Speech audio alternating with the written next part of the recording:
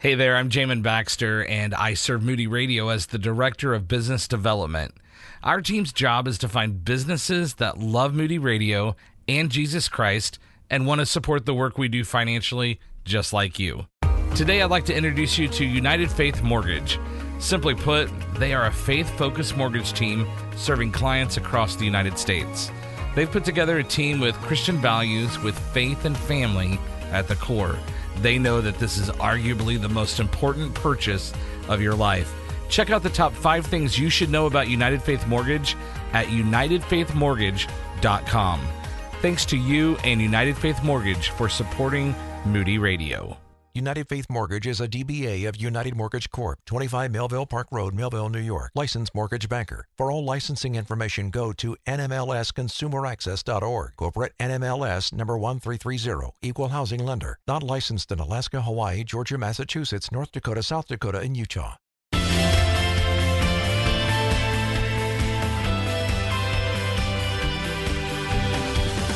This is Ed Stetzer Live. Thanks for joining us this and every Saturday at this time. We talk about issues of the day, culture, context, theology, mission, and more. We're actually pre-recording this episode, and I'll explain more about that in just a minute. But that means we can't take your calls as much as we do love your calls. One of our favorite part of our show. However, we want to talk about an important issue today. We're going to talk about the church today. We're going to talk about theology. We're going to talk about a theology of the church today. Maybe you got a friend, hey, we really need to hear this. Maybe COVID-19 pandemic has kind of knocked them out of their church community. It would knock them out of some of the relationships that they had. And we're going to talk about what is church, who is church, where is church, how does church work. We're going to talk about theology that undergirds this and more. Let me tell you a little bit what we're seeing right now. In the research that we're doing, we're seeing, and I'm kind of doing different conferences and seminars explaining this to pastors, church leaders, is that it seems that the church seems to be sorting into thirds, if you will, is that the front third of the church has actually become more engaged during COVID. They've given more. They're serving more. We're finding a significant number of people have a higher level of engagement and involvement than they ever have before, which is one of the reasons why the church is actually, a lot of churches have not financially collapsed, even though attendance has been down and maybe, depending on where you're in the country, right? If you're in the cities in the Northeast, it could be 20 to 30% of people have returned. If you're in Texas, they've been meeting the whole time and hugging each other. And anyway, and I know we have listeners all over the place. Southern California, we're on K-Wave. I know Southern California, parts of LA, different than parts of Orange County. So all I'd say, the front third seems to be more involved. The middle third seems to be kind of hanging on. For some, they got kind of tired of the streaming, and now most churches are back in person at some level. My friend James Meeks, some of you know James Meeks at Salem Baptist in Chicago, where Moody's based. James serves on our board of trustees, the Moody Bible Institute. He just sent me a picture. They have returned this past Sunday, July 4th. They had over 6,000 people come for their first service since shutdown. Somebody familiar with Moody Church in Chicago, where I served as interim for almost 4 years. They had their first service at Easter. So churches in the Northeast, I know if you're in Mississippi, you're like, what in the world? It's just different in the North and in northern cities. But what's happened in all of these places is people are sort of coming back in different levels or not coming back. So the first third, more involved. Second third, hanging on. But the thing I want you not to miss is the back third seems to have disconnected in 2020 and 2021.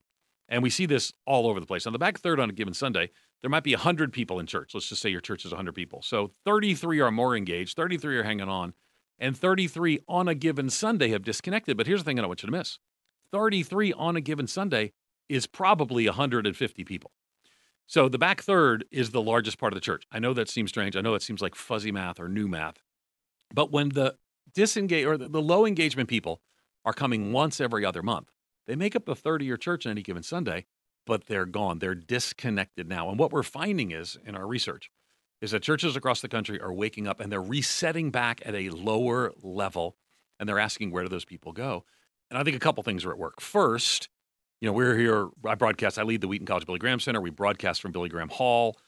This is an evangelistic call. People who are nominally or loosely connected to a church are often people who are spiritual seekers, trying to figure out who they are and what they believe.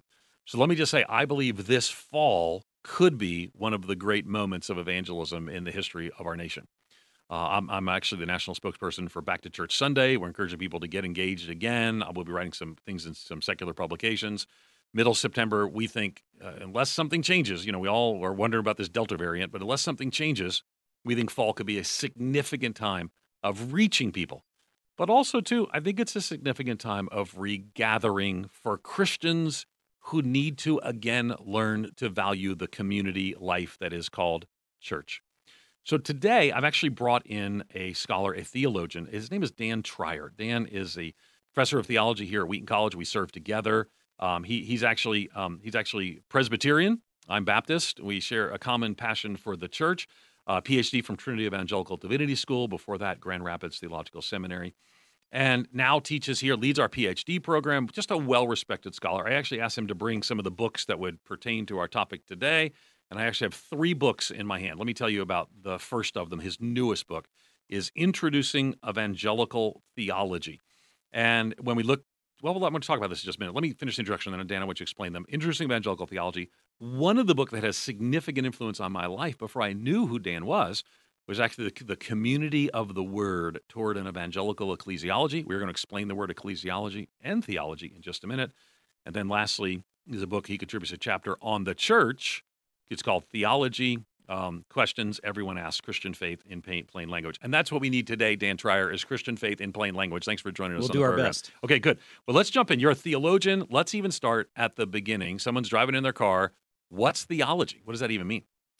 It is the practice of reflecting and teaching and bearing witness to who God is, God's character, God's will, God's word, God's works.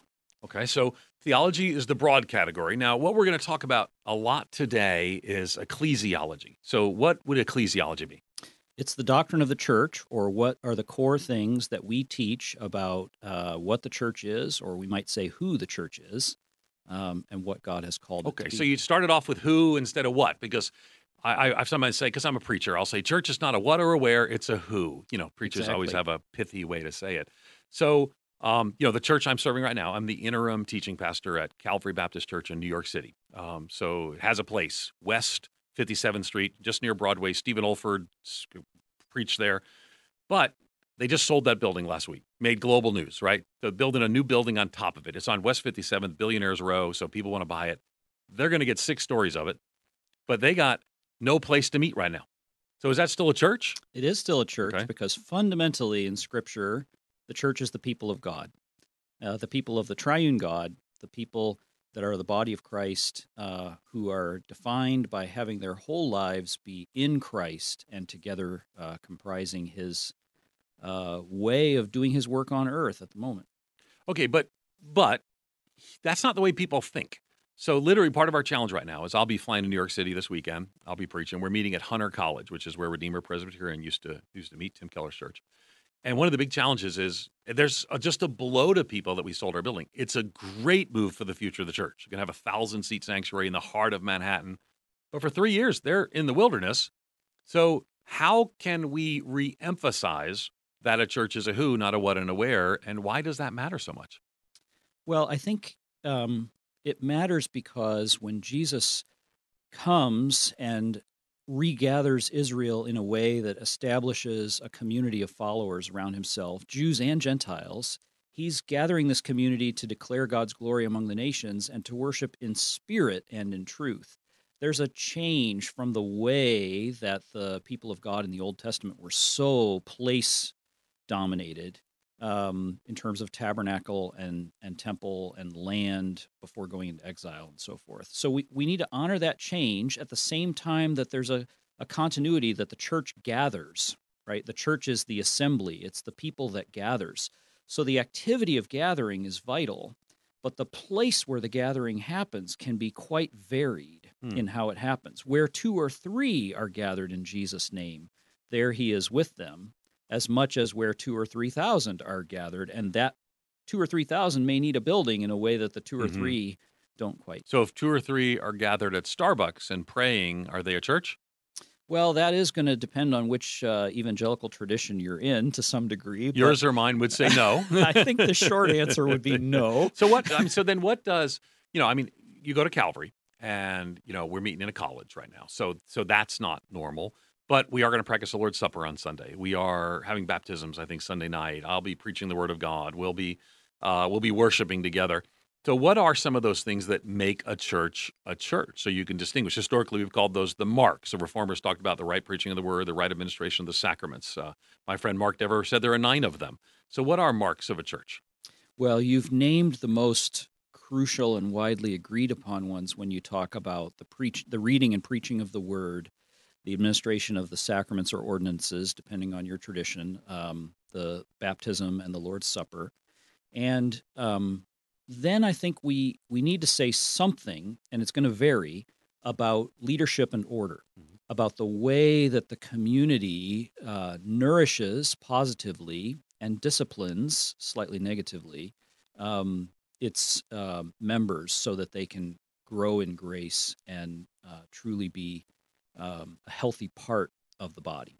Okay, so there's a covenant community, and depending upon the tradition. So the Restoration Movement, those are independent Christian churches, they don't have membership, but they still seem to be in some sort of covenant with one another. My church has a specific process to go through for membership. You're in an evangelical Presbyterian church. I'm guessing you have some sort of membership process. We do. Yeah. So those are people, there are 2 places in the New Testament where it talks about people being on a list. So there appears there's a list of some sort. We're on the list. Now here's the reality. Our audience, we're on the Moody Radio Network. We're on partners and affiliates. We're on Faith Radio up in Minneapolis and around. We're on K-Wave in LA. What we know from our research is that a significant percentage of people who listen to Moody Radio and Christian radio in general are not engaged with a local church. Some of them might even say, "This is my church." They might, think about it. They're listening to Bible teaching that's way better than you and me all day, every day. There's a reason people are on national radio, right? So amazing Bible teaching. They got worship music. So could they just announce that Moody Radio is my church, or is there something else we need? Well, I think the church itself in its history and biblical pastoral prudence says we need to allow for contextual diversity in how this all hits us and a lot of pastoral wisdom in terms of people's life situations. So I'll offer that footnote once before giving more regular sort of standard answers. Yeah, good. Right? But I think, so you use the word contextualization. So that's, I have great love for that. My field's missiology.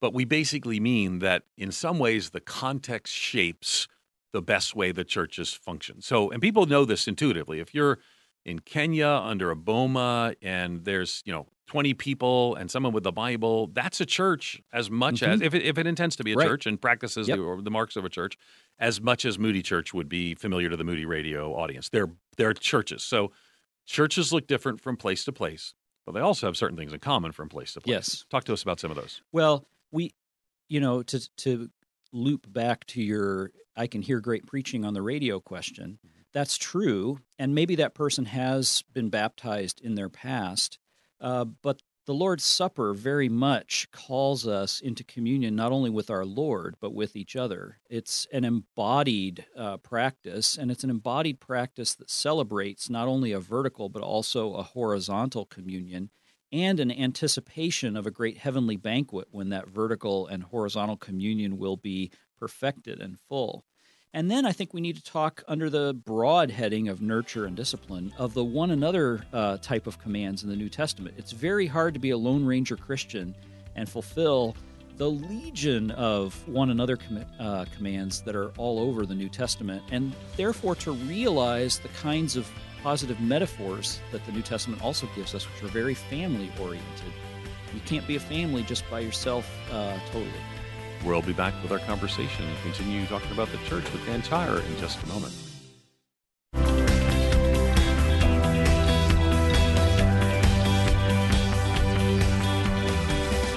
Hey, we're back. We're talking to Dan Trier. His newest book is Introducing Evangelical Theology. I want to jump back to the church thing in just a moment, but Introducing Evangelical Theology is not a light undertaking. So this is your systematic theology to tell the world about systematic theology. What is it? In a manner of speaking. Well, give me a better manner to speak it. How would you explain it? Because I'm sure you've got nuance to it. This is a beast. This is a collection and a fixing, Lord willing, of what I taught to Wheaton undergrads, semester in, semester out, in their Christian doctrine course in my first decade here at the college. Nice. So if I wanted to, let's say our listeners saying, I want to learn foundational Christian doctrine and theology. They could pick up Introducing Evangelical Theology. It came out in 2019. Yes. And then the pandemic came. You may have heard of the pandemic. Yes, I have heard of the pandemic. It did make some news. And so I felt bad for everyone who published a book in like 2019, but even worse for 2020, depending upon the book. We had Esau McCauley, who's been on the program, had him over to the house last night to meet with some of my students. And he said, yeah, my book came out in the middle of the pandemic. And so we had him sign books last night. And he said, this is my first book signing in my living room. But Esau has had the compensation of selling a lot of He's books. sold a lot more books than you and me put together. Amazon did deliver during the pandemic. They did still deliver, and they still deliver now. So if you don't have Introducing Evangelical Theology, but in theology, there's things like soteriology, which is a fancy way for how people become Christians. And there's different expressions of it, right? There's pneumatology, how we understand the Holy Spirit.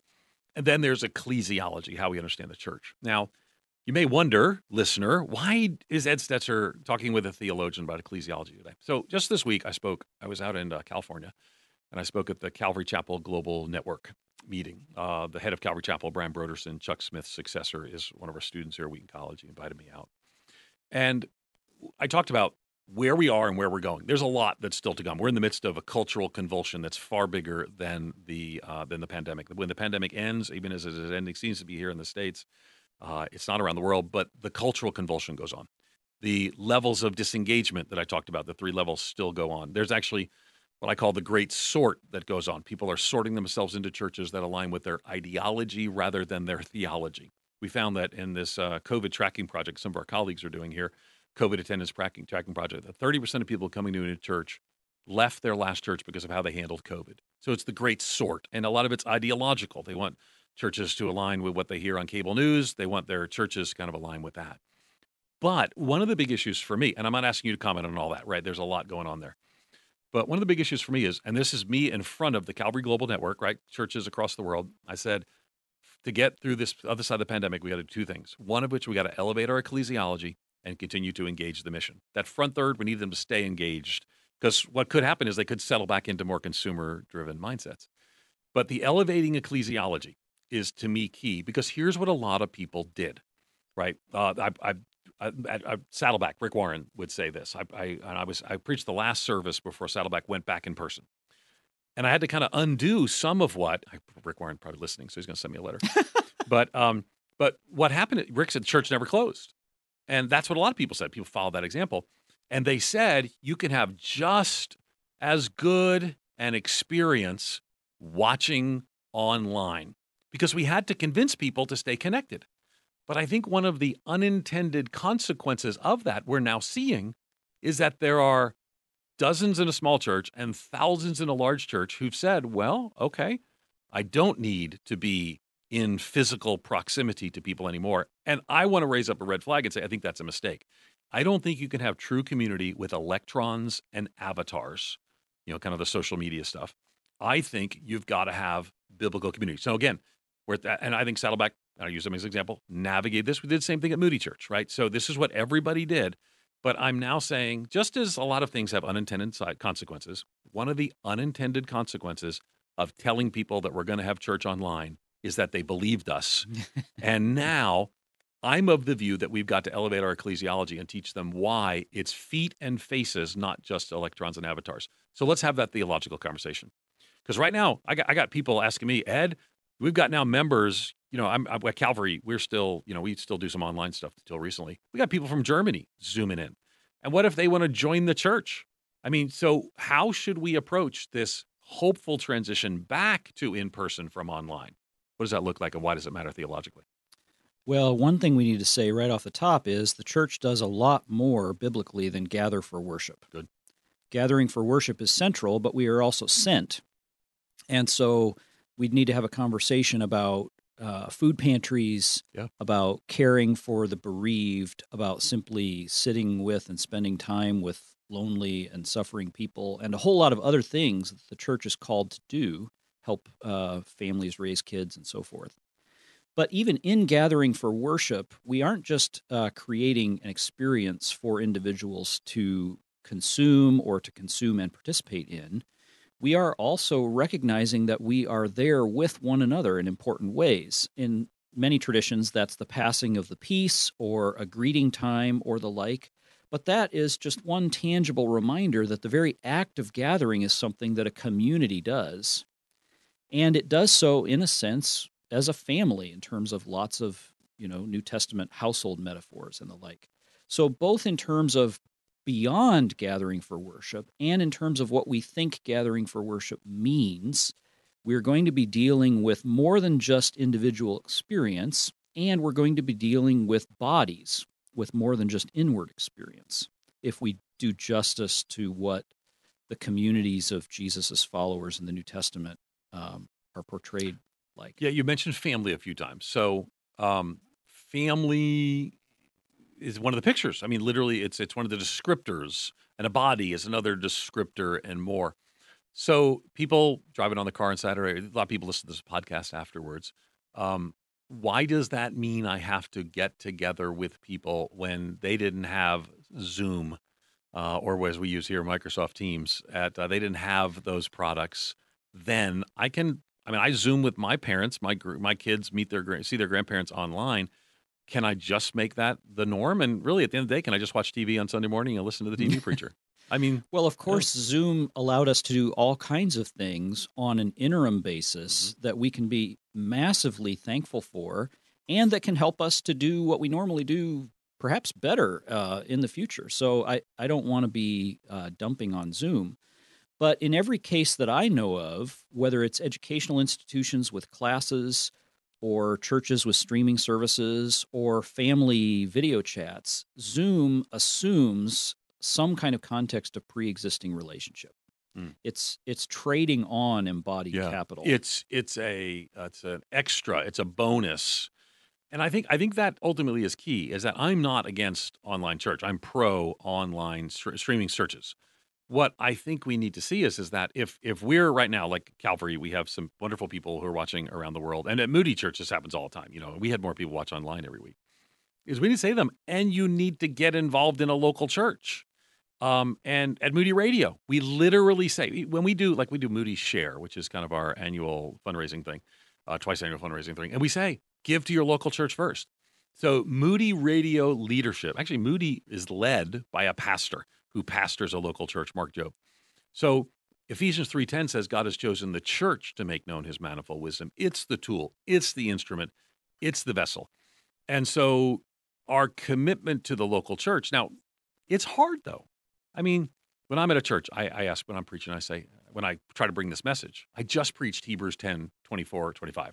Forsake not the assembling of yourselves together, which I will tell you, I didn't preach for 18 months because we paused. Here's the way I put it.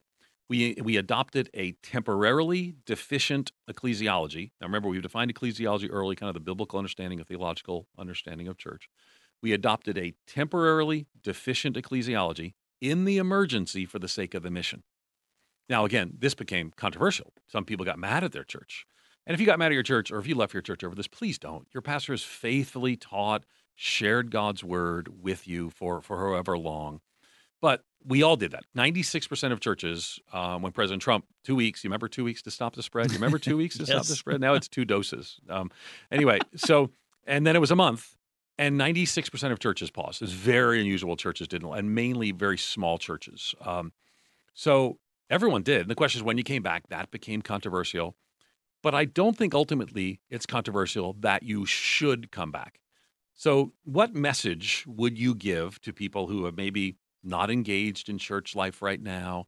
There could be Christians, might not be Christians. We have a significant percentage. I think it was 10-15% of the listeners actually didn't have a Christian commitment in our survey. But most are Christians, but a lot are disconnected from church, and COVID did it to them. What would you be your encouragement to them?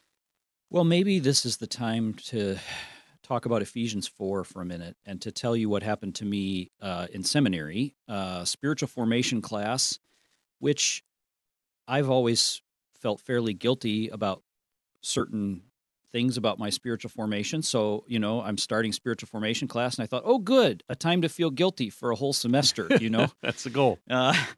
And the professor, John Lillis, walked in the first day, and he said, my goal is to stand your assumptions about spiritual formation on their heads. And I wondered what that was going to mean. His point, arguing from Ephesians 4 and elsewhere, is that American Christianity has generally gotten spiritual formation backward.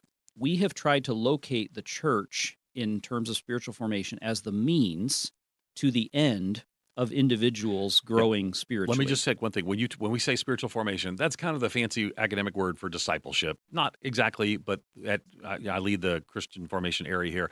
But we're talking about that spiritual personal discipleship when we talk about Christian formation. But your point is it's more than that. Yeah, exactly. So I then years later was analyzing textbooks we were using with Wheaton College freshmen, and I would read the section about the church, and it would say, you need to go to the church and be part of the church in order to grow spiritually as an individual. And that's true, but that's not the ultimate point. In Ephesians 4, the proper working of each individual part is the means that contributes to the ultimate end of the growth of the body together. And it's the body together that is measured against the stature of Christ. Have we grown up to look like him, the one new humanity in whom we participate? So it's not that individual discipleship is not important, not at all. But ultimately, what God is doing in the gospel is calling out a people for himself to declare his glory among the nations together.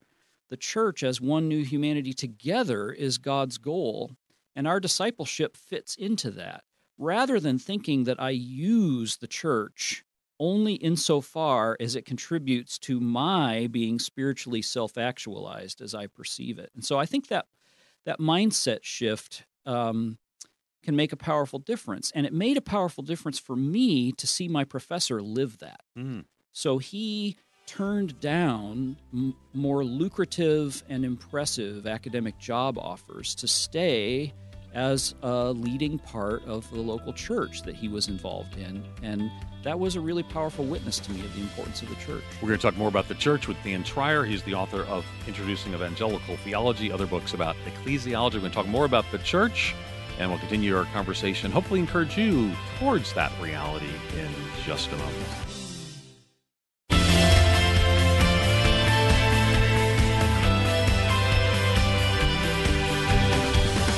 Hey, we're back at Stetzer Live. I'm Ed Stetzer. I am the executive director of the Wheaton College Billy Graham Center. I serve as a professor and dean at Wheaton College, and we actually do broadcasts from here as well. So one of the great opportunities I have is to bring a colleague on every now and then, and I've got Dan Trier on. He's a professor of theology here. We've talked some about his book, Introducing Evangelical Theology, the broad picture, ecclesiology, kind of the theological biblical understanding of the church has been our focus, but it's not unaware that we're in the midst of a pandemic. At the beginning of the pandemic, Dan, churches responded different ways, and people got mad at different ways they responded. So if you paused worship or you required masks, some people thought you were a compromised coward, and they let you know. But then if you began to meet at any level, a significant percentage of people thought, this is terrible. I mean, we're in the middle of a pandemic. You can't meet. So pastors, and our audience here is not generally pastors, but Christians. Pastors heard a lot from Christians about the church and what it should be doing. And I get, actually, I mean, there were mixed messages and there was people who were frustrating. I wrote an article before the shutdown encouraging churches in hard-hit areas to pause meeting. Soon that was settled for all of us with a presidential announcement. But then people had to think, when do I come back and how? And one of the solutions could be we could all now not come back. We got Chuck Swindoll's teachings on the radio, right? We can listen, John MacArthur preaching through books of the Bible. I could listen to John MacArthur preach the books of the Bible. So there's something, and let me just say, they're better than I am as a preacher and better than you are as a preacher, We agree on We that. agree on this. We agree. I mean, so here's the question that I think we have to answer is why do we say, hey, you saw you didn't have to come, but really, and actually in your book, in This is Theology Questions Everyone Asks, you actually ask the question with some parentheses, why do Christians have to go to church? So I want you to answer that question for us. We have to go to church to participate in the gift that the church is in the gospel of not only our receiving personal forgiveness in Christ, but being called into communion with the Father by the Holy Spirit, and called into communion not only with the triune God, but with the people that the triune God is redeeming. So this is a gift of the gospel to be called into the life of the church. In all of its messiness, It is a community of forgiven sinners just like me. If you join a church that you think is perfect, you've just ruined it. And so it's to participate in how central the church is in the grace of the gospel, that we participate in all of the messiness of its embodied practical but life. How central the church is in this, but does it have to be? I mean, so what we learned, what a lot of our listeners learned is, I mean, they can listen to Moody Radio all week and think of the disciple making this. Matter of fact, I'd encourage them to listen to Moody Radio all week rather than some of the talk radio that's out there that's just getting them mad all the time, Yes. right? And then they can stream on Sunday pastors in church music that's better than their. I mean, their church is bad music a lot of time, and it's not the greatest preaching, right? And so, but I've seen, I could see all these other people. Why do I? And those people are sometimes hypocrites, and they're mean to me, and they want to save their pews. Absolutely. And they argue about the music, and why don't I just stay home and be Jesus and just do it alone? Well, maybe there's an irony here that the theologian is going to tell you to go away from the model in which the Christian faith is about having truth stuffed into your heads. But we have a pretty warped understanding of what the faith is about if we think that having doctrinal truths and or clever stories wittily stuffed into our heads every week is kind of the essence of what God is doing in the gospel. Yes, the ministry of the word is vital as God calls people into fellowship with Christ by the Spirit, but it's a full-orbed fellowship with Christ that manifests itself then, that plays itself out in all kinds of these one another life practices where we get a foretaste and we serve as a foretaste for others of the fullness of God's kingdom by the way that we live with one another and care for one another. So there's an embodied care of, yes, messy people that we're called into. Maybe another way of saying it is that lots of us confuse church with an affinity group. We confuse Christian community with friendship, but they're not the same. We are called as a witness to the power of the gospel into community in church with people that we wouldn't be friends with otherwise, that we wouldn't have an affinity with otherwise. Bonhoeffer is very powerful on this in Life Together, talking about what a gift Christian community is, but not in a romanticized way of just enjoying like life in the college dorm or something with those that we would naturally have fun with. It's rather that we know the essence of the church is happening in terms of Christ's redemptive work when we're in community with and caring for people that we wouldn't otherwise choose to be with, but now the Spirit is enabling us to do that as the body Dietrich of Christ. Bonhoeffer, famous German theologian, wrote Life Together, which kind of cast a vision for something that doesn't look like the modern American church, right? So the modern American church looks like a cafeteria plan where you can pick what you want. You kind of engage the menu. People will pick the church based on, I like this music style, I like this preacher, he did this or that. They will choose their church on the basis of their consumer preferences. How do we reverse that? How do we engage churches that we say, we're with men and women who are on a journey with us, and we need one another, and it looks more like the New Testament. And don't be afraid to throw some Bible in there too. How do we get there?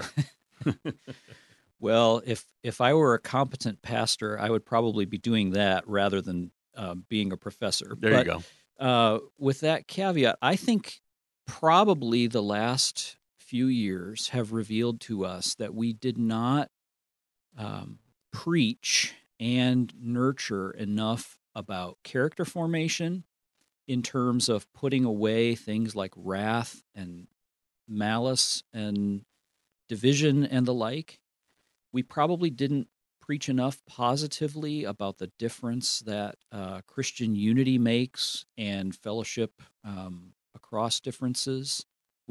So Christ-likeness, both positively in terms of virtue and putting off the kinds of character vices that our polarized world certainly reflects. So I think part of the pastoral task is probably not just to get people in the door or excited about Jesus, but now to say, what kind of community life was Jesus actually calling us into and helping people to see that will, particularly in an era when our social media technologies don't necessarily encourage the best part of ourselves. Yeah. What will that call us into in terms of a difficult discipleship? Who wants a difficult discipleship, Dan Trier? Nobody wants that. We want it served with music in the background, a couple of happy examples. And again, I'm a preacher, so I preach this way. But part of the challenge where we find ourselves is that kind of relational connection is costly, and what's before us is less costly. It is, and we still get to love Jesus. We still get to worship, and we still get to listen to good teaching. But there's something about the being in that community. The typical church in the United States is under 100 in attendance. It's not, the preacher may not be the most amazing communicator, but those preachers and leaders in that church, those men and women have invested their lives in that church of 100. So if I show back up and I say, Dan, here I am, and I don't want to risk the relationship. I've been hurt in a church in the past, and that's where a lot of people listen are. They've been hurt in the church in the past. Why should I go back in and expose the core of my spiritual struggle to other people when I can just figure it out me and Jesus at home? So I think there's maybe an exhortation answer we could give and an encouragement answer we could give. The exhortation answer is because that is what God in Christ has called us to do, right? Bear one another's burdens and thus fulfill the law of Christ. Or Romans 12:9 through 21. Just read that text and then see if you can be non-churchly, in the way that you follow Jesus. So there's an exhortation side, but I think it can be balanced too by an encouragement side that we may meet God there in those difficulties, particularly in those relational disappointments when other Christ followers really hurt us. We may be surprised at the ways that we will meet the work of the Holy Spirit in healing us and in healing broken communities through us and through our stick-with-itness that wouldn't happen in any other way if we cut and run. C.S. Lewis talks about Jesus being able to endure temptation because he didn't give into it right away. And so he experienced aspects of temptation and God's help down the line by the Holy Spirit because he gets farther in resisting temptation than we ever did. And that's a kind of parable, I think, maybe for the ways that being hurt in the church or experiencing its relational difficulties, if we can persist, may enable us to meet the Holy Spirit in ways that the kind of quick cut and run wouldn't. Fascinating. And here at Moody Radio, I want you to hear, and at Wheaton College, where Dan and I serve, we're committed to the local church. Again, we think God has chosen the church to make known His manifold wisdom. The college, Moody Bible Institute, Wheaton College, we're here to support the work and ministry of the local church, and in doing so that she might advance the good news of the gospel. We'll continue in just a moment with Dan Trier.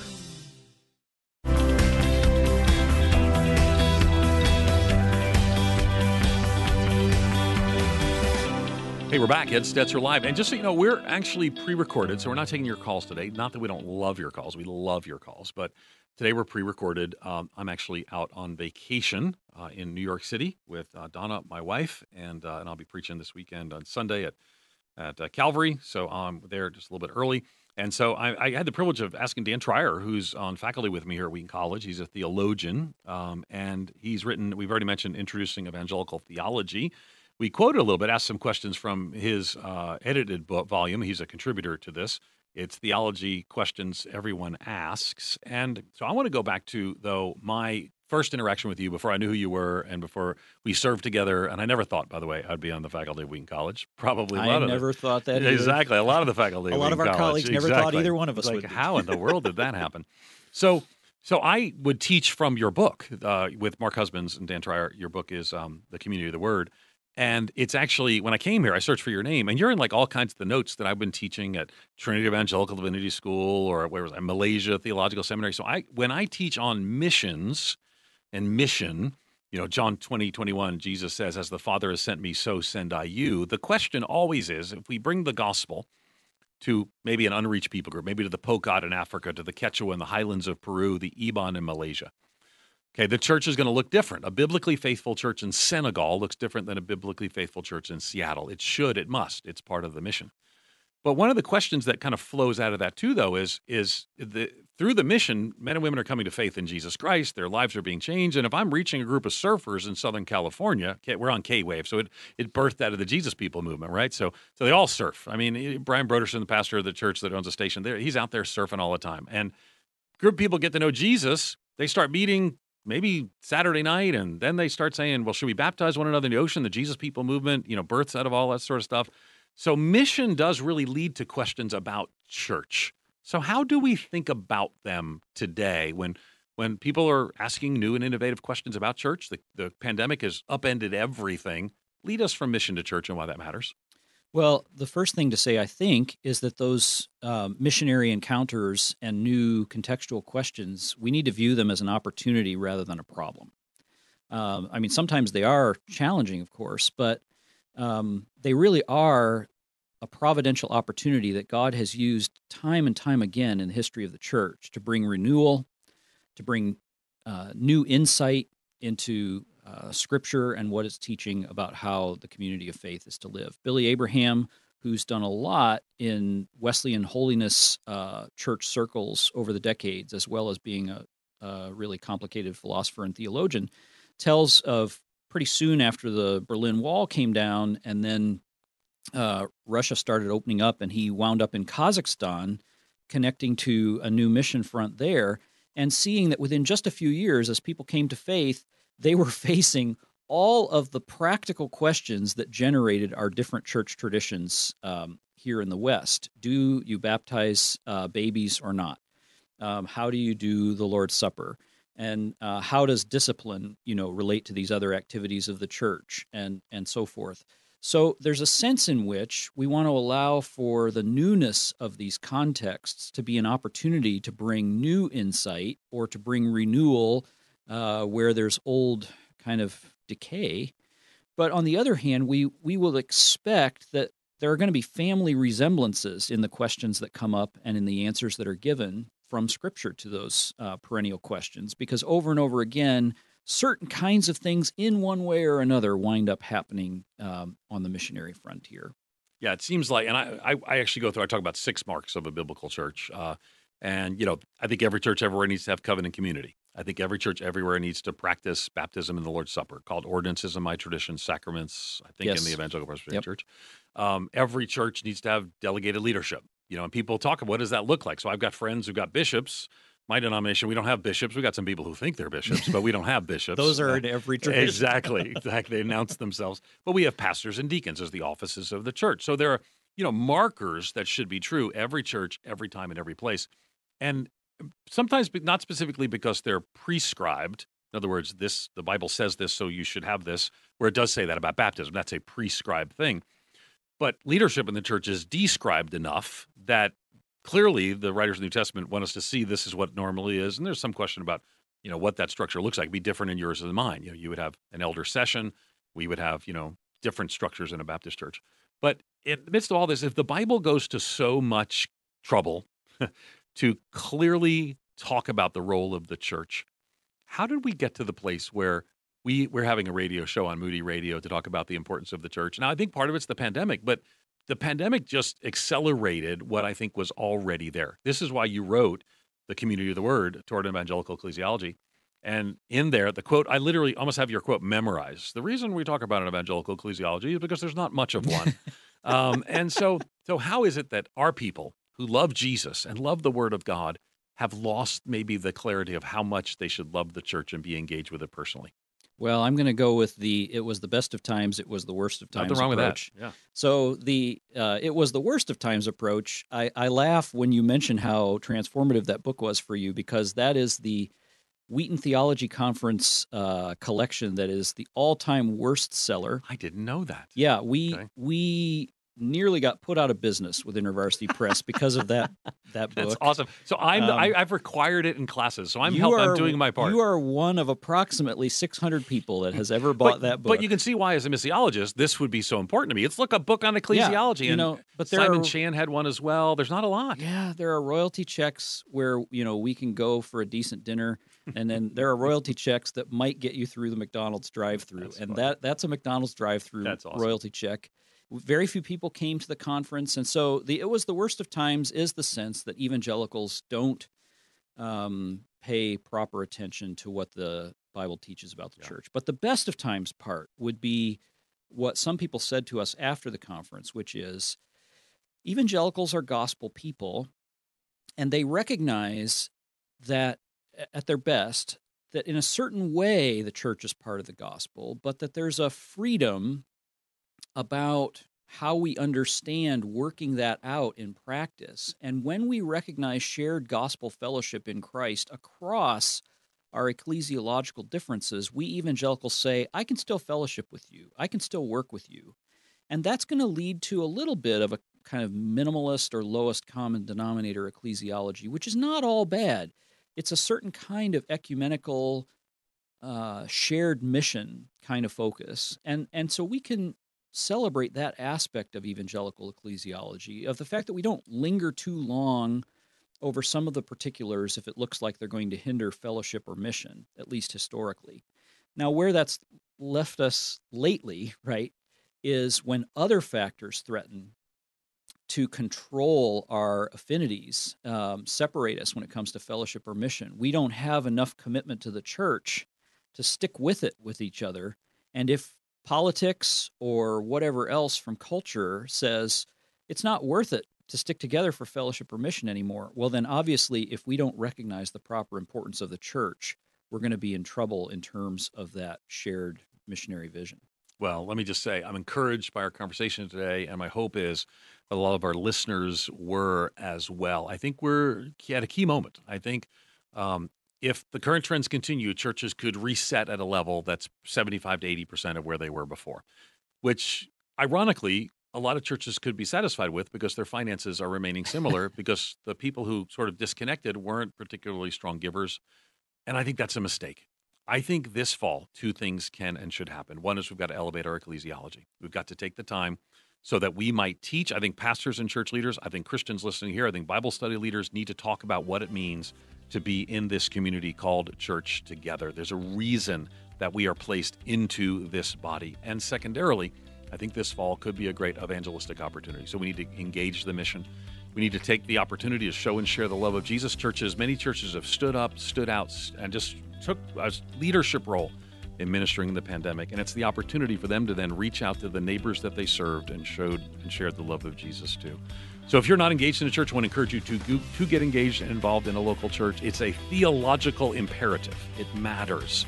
The local church is essential to, and not just electrons and avatars, but yes, feet and faces. We believe that at Moody Radio. Dan and I believe this here at Wheaton College. We believe this at Moody Bible Institute. Let me encourage you, as always, to take the time to pray for and be engaged in your local church. Let me thank my team here, Courtney Young, our engineer, Karen Hendren, our producer, the great team at Moody Radio. And Moody Radio is a ministry of Moody Bible Institute.